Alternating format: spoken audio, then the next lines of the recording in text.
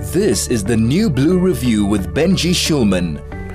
101.9 High FM, and that was African Sky Blue to go with our Green Tree episode for Tu Bishvat on 101.9 High FM. And to carry on the environmental theme, we have with us Rob Hutchinson. He is from Dear South Africa. Rob, welcome to the show. Are you with us? I think we seem to have lost Rob there ever so slightly. He was there, right in front of me. I could see him on the screen, and then he evaporated, which was very unfortunate because he had to talk to us about a variety of things. Rob, there, you disappeared, and now you're back. Sorry about that, Benji. So, Rob, we've done on the show today trees. We've done songs about the sky. We've done discussions about sewage, and now you're going to talk to us about energy and how it relates to Parliament. Absolutely. So, every now and then, government puts out an energy plan. It's called the Integrated Resources Plan, where it's sort of a roadmap of electricity generation for the foreseeable future. The last time government did one was in 2019, and obviously the situation and the landscape has changed since then. We've had the establishment of the Presidential Climate Commission, which has put out some regulations and emission standards that have to be met, and so on. There was also the Energy Action Plan set about by the President to counteract load shedding, and a whole lot of other things, including renewal of licensing requirements for embedded generation. All these have changed the landscape somewhat. So government has now put out the IRP, they call it the IRP 23, and it's a plan from 2023 right the way through till 2030. What they've done is they've put out two time horizons. One is for the current period to meet our immediate needs, in other words, address the load shedding and the problems that surround load shedding, and also to meet the emission standards and CO2 greenhouse gas emission standards that have been set on by the Paris Accord and other bodies.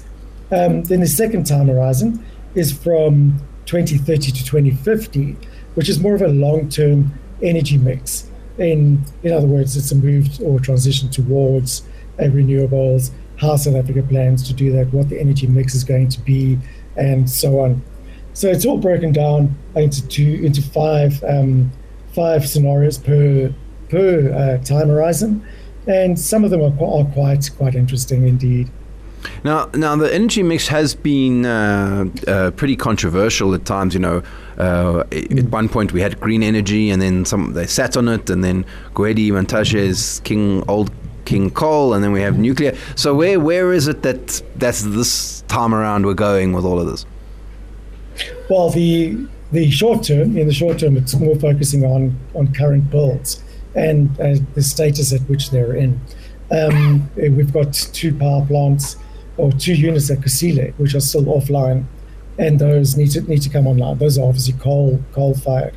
We've also got a few coal-fired power stations that are reaching their end of life, and those have to be decommissioned. However, the capacity is going to have to be replaced by existing renewable projects or an extension to the nuclear program, and so on. I think the nuclear is due to expire next year, or this year, the nuclear license for Kuiberg.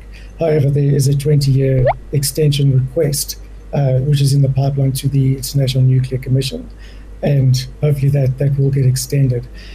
So that's a big focus there. The big problem we have is the National Environmental Management Act, which says that coal-fired power stations must be decommissioned by 2025. All of them must be decommissioned by 2025, which will remove 30,000 megawatts, more than half of our generation capacity. That's like 30, that would be load shedding level 30. Yeah, that's how it works. Wow, much, properly yes. Amazing. Rob, that's all we have time for today, but as usual, people can check out and comment if they want on dearsouthafrica.co.za.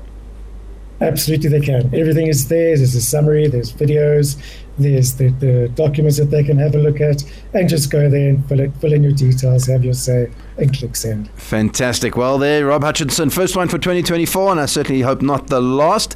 Have yourself a happy Tu B'Shvat. Have everyone a happy Tu B'Shvat, and thank you to the whole team who puts it together. Craig, who pushes all the big red buttons, and Vusi's on the sound, and our producers. And to you, dear listener, you have a great tree day and tree week, and we will see you next week on the New Blue Review.